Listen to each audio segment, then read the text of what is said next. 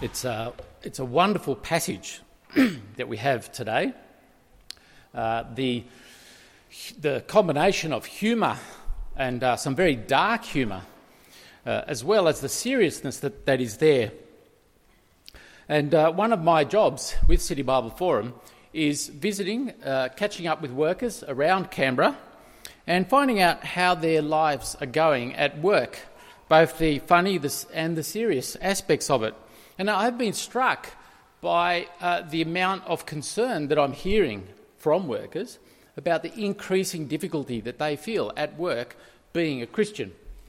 I spoke with one person recently who told me about seminars, workplace seminars that he had to go to, where they were taught how to deal with customers in a respectful way. And there was a whole bunch of categories of people, including LGBT, and it wasn't that he objected to being aware of how to be respectful with other people, but on that particular topic, they delved in deeper and deeper to the point where they even had little small group discussions where they were asked personally about their emotional response and delving into their thoughts about the other person. It wasn't just being respectful. It was, this person felt like they were unfairly digging into his own personal life and thoughts. It felt under siege. Other stories I've heard, one particular person who was told, he was a board member of a large organisation, was told he has to choose between being a member of a prominent Christian organisation and remaining on that board. So he had to resign. I've also noticed an increasing amount of emotion on the TV. There was a debate I saw about Scripture in schools. There were two non-Christians there and a Christian. The two non-Christians gave an emotional answer as to why we shouldn't have Scripture in schools. An extraordinary thing was neither of them felt like they had to give a rational answer. The emotional was enough. The Christian gave a reasoned response, a respectful one, but it was just like two different worlds. Just the other day, I heard a comment on TV. Someone said, "Well, of course you can forgive." They were talking about a Russian athlete who was using performance-enhancing drugs, and they said, "Well, of course you can forgive that person, and they can get back into competing." They're not the Catholic Church and the Anglican Church. The meaning is you can't forgive the Church. This is post-Royal Commission.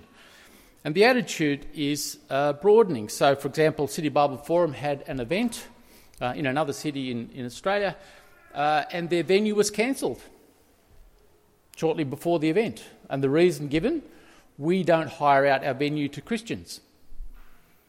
Now, legally, they've got nothing to stand on, but you need wisdom in those situations to know how to respond. Well, how are we to think and how are we to feel in moments like that? We ask God, where are you? What are you doing in this situation? How should we be acting? One of the great things about this passage that we're reading is how it helps to give us perspective. Recently, I've discovered one of my joys in Canberra is getting to hear the stories of the Karen refugees from Burma. There's a whole congregation of them in Canberra that I know about. And that's really helped me to get perspective. There's one particular person there. If you go to that congregation, you'll hear his story. Apparently he tells his story every time he's there.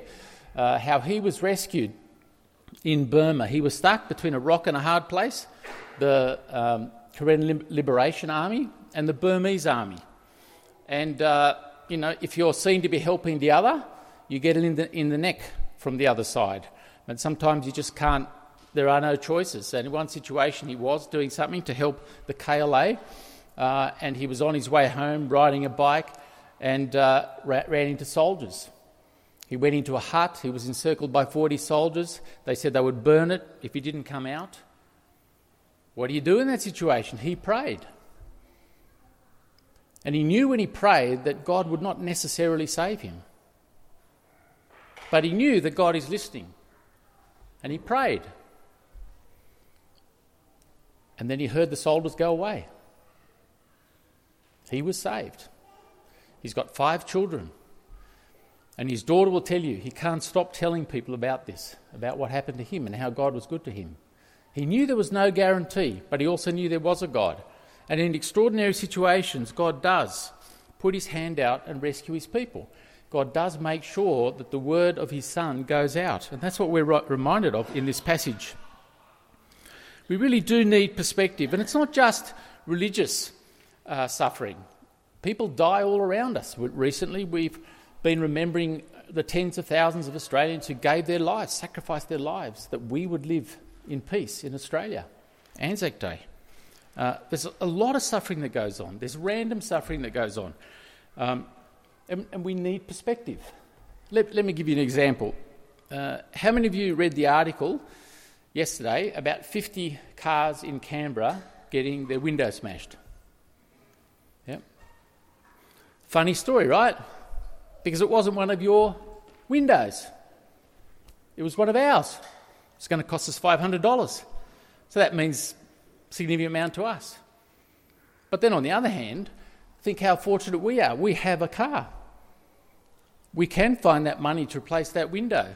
Most people in the world would be fortunate if they just earned a few dollars working hard for one day. I can find the money to replace the window. Well, we need perspective. There are many changes going on around us. The world is changing. It's just extraordinary. We're moving from the industrial technological age to the data age, and practically every job is going to be affected. And people are moving. Over the last 200 years, we've changed from 5% of the world's population living in cities to 50%. That's a huge change. And in all of these changes, with all the multiculturalism and everything that's going on, there is one God who doesn't change, who remains faithful, and upon whom we can call, we can pray, and we can expect him to answer. For God is here, he is with us. The book of Acts tells us in chapter 17 that the ethnic groupings around the world are determined by God. He sets the boundaries, he sets the times, and he does it so that people might reach out and find him. There is one God at work. He wants people to know about his Son, Jesus Christ. He's just over the moon about his Son. That's the central feature of human history. God is in control. The gospel is going out. So the great thing about this passage, chapter 12, is it helps to give us perspective in our difficulties, and it gives us a vision and a confidence that is infectious. And we find this in a very surprising place. Let's begin. Verse 1, chapter 12. It was about this time that King Herod arrested some who belonged to the church, intending to persecute them. He had James, the brother of John, put to death with the sword. When he saw that this met with approval among the Jews, he proceeded to seize Peter also. Things are looking very ominous for Peter. This is Herod, the grandson of Herod the Great, who's famous for slaughtering the innocent children. This particular Herod was a great example of ancient rulers. Extremely ruthless, great at using connections and at manipulating people. Very good at getting on the side of the Jewish leaders, as you see here. Someone who was a perfectionist at manipulating people. So poor old Peter really had reasons to see the end of his days. Just before, in chapter 11, we were told that the gospel has been going out in leaps and bounds. So even Peter's role in the gospel going out is not quite so essential anymore. And Christians no longer have the favour that they had. If you remember, near the beginning of Acts, we're told that the Christians were in favour with the people, with the crowds. So the leaders They were limited in how much suffering they could inflict on the Christians, but this is changing. Jesus also prophesied that Peter would be martyred, and Peter's understanding of Jesus' words were that he would go before John. So we see James has been killed with the sword. In Peter's mind, he's next. But the first clue that things may not go Herod's way is in verse 5. So on the one hand, Peter was kept in prison, but the church was earnestly praying to God for him. And let me ask you, what's your first instinct when the crisis comes, when the challenge in life is in front of you? Is it to pray? Are you more aware of God's presence or that challenge that's in front of you?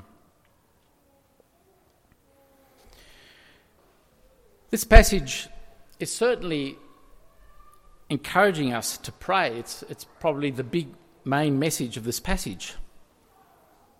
And the Christians here are a great example in their earnest praying. But it's not all positive. And Luke is a very honest writer. He's an historian who doesn't filter out the embarrassing bits, including Christians. In fact, if you look at the passage, there's more humour in this passage than sadness. And it's humour at the expense of Christians. And it begins in a gentle way in verse 6. The night before Herod was to bring him to trial, Peter was sleeping between two soldiers, bound with two chains, and sentries stood guard at the entrance. You see what's funny about that verse? He's sleeping, while the others are up at night time, earnestly praying and concerned for Peter. The one they're so concerned about is asleep. So what is going on? And this has been going on for days. This man is going to face a sword in the morning. He will go like James, and it's a gruesome death. It's not a nice chemical-assisted death. And he has the memory of that death still in his mind. What is it with Peter? Even if you just think about it in terms of the cold floor in the prison, two chains, that's double the normal number, because Herod really wants to make sure this is going to be a good show trial that goes off and does all the right things. How do you sleep with the rattling chains? He's got no earplugs, no eye patches, all those kinds of things that we need to sleep. What's going on? And in verse 7, we're told he is so deep asleep that the angel has to strike him to wake him up. He struck him. And that's the same word that's used later in the passage when the angel strikes Herod. Fortunately, Peter doesn't get killed by being struck, but it's not that nice, he massaged him on the shoulders, sort of gently nudged him or something like that. What is it? Well, it seems to me that this is actually one of Peter's brighter spots. I think he actually was at peace, knowing he will be with his Maker. I think he went to sleep praying. I think he was thankful that God had used him in his life, that many people had come to know God through him. I think he was thankful that there were people who cared about him, that were praying for him, that there was a future secure. I don't think Peter was one of those martyrs that are just dying to be martyred. He doesn't have that martyrdom complex. I think he just prayed at peace with God. And we should remember that everyone expected Peter to die. If you look at verse 15 and 16, when Rhoda told them about Peter, what did they say? You're out of your mind. Verse 16, when they saw Peter, they were astonished. So the very people that are praying for Peter to be released are astonished and surprised when he's released. So one of the main messages for us from this passage is pray and expect. It's great that those Christians were praying in that room fervently, all-night prayer meetings. Sure, that's great. But God's giving us a bit of a nudge, and there's a bit of humour that Luke is employing, that we go that extra step. I think God deserves that dignity, that we expect the prayers to be answered.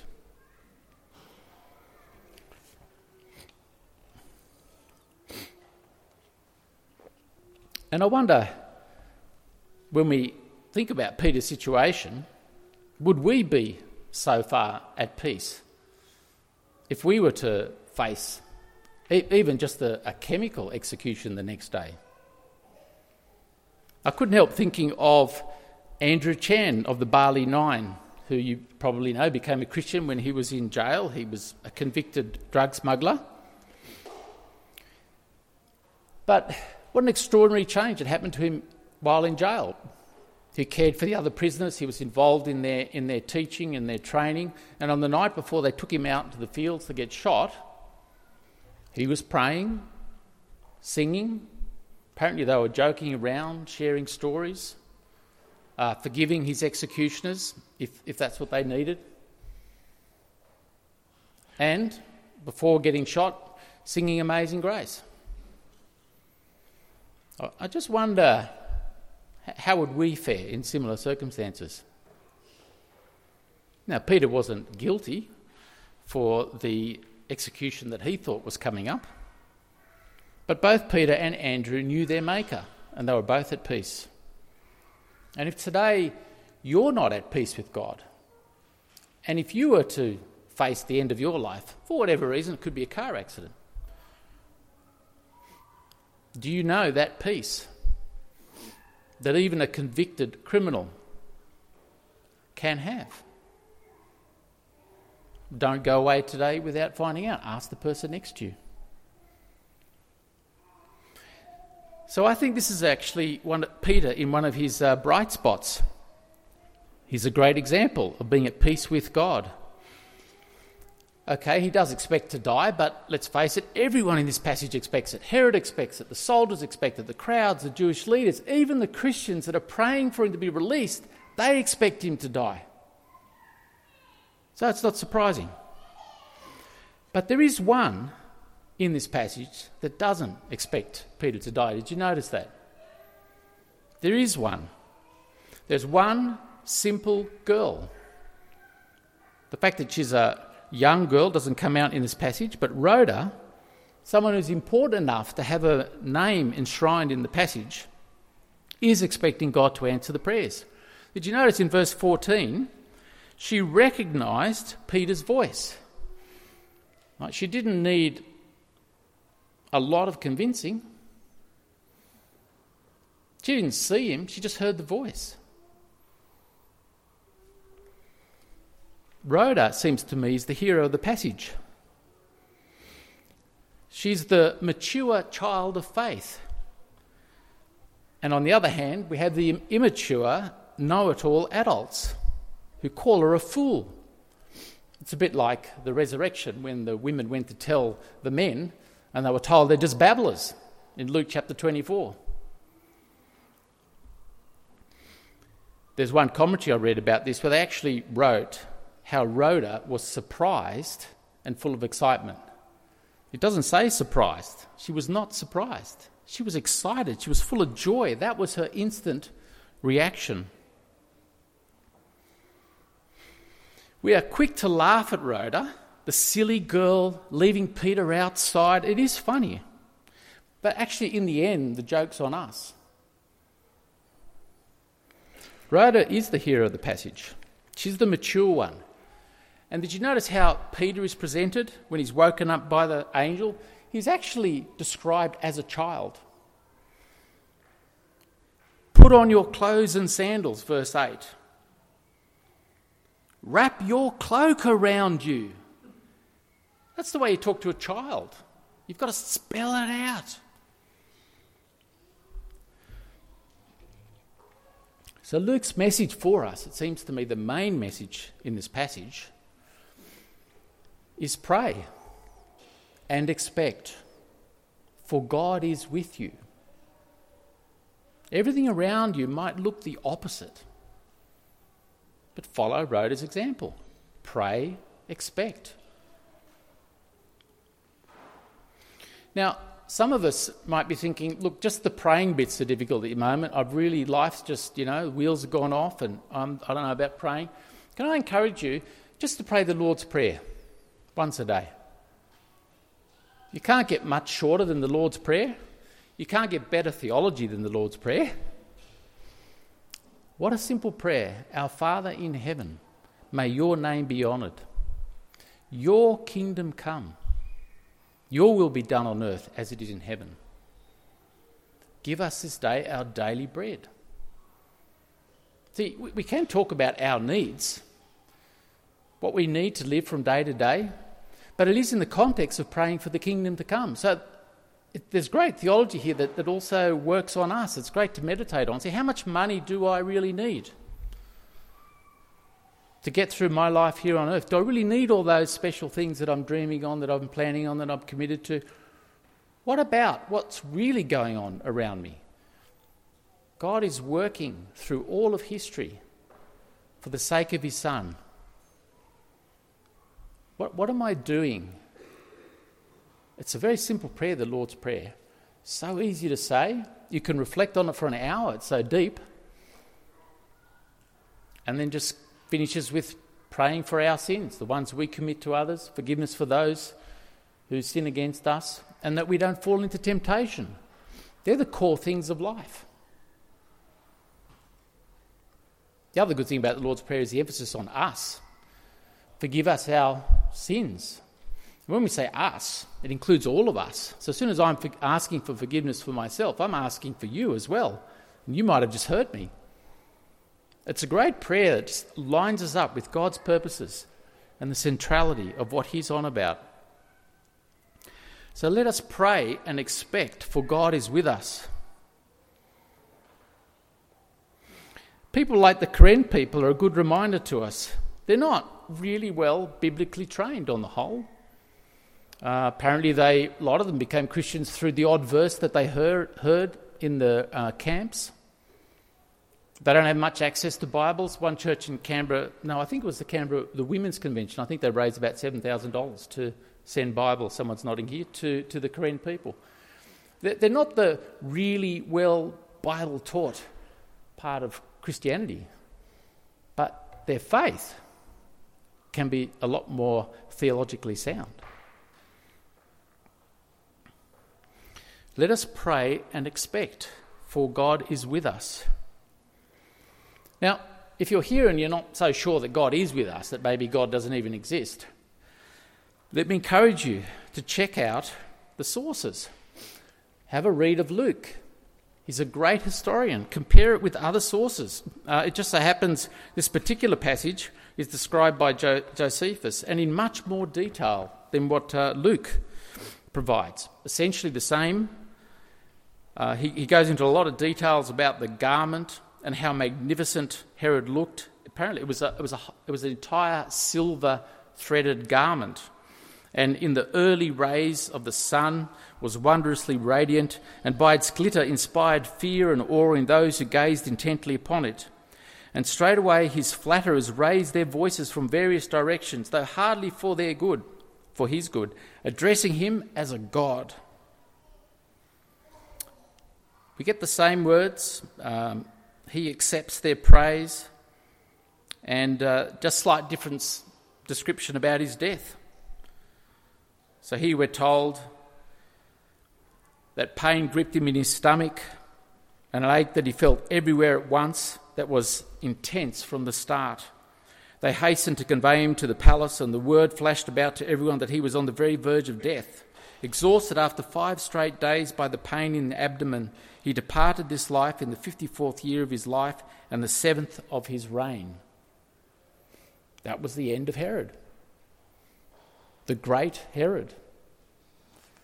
Now, we don't always get this happening. God doesn't strike down everybody that's arrogant, unjust, unloving, who kills, who tortures people. Most of the time it doesn't happen.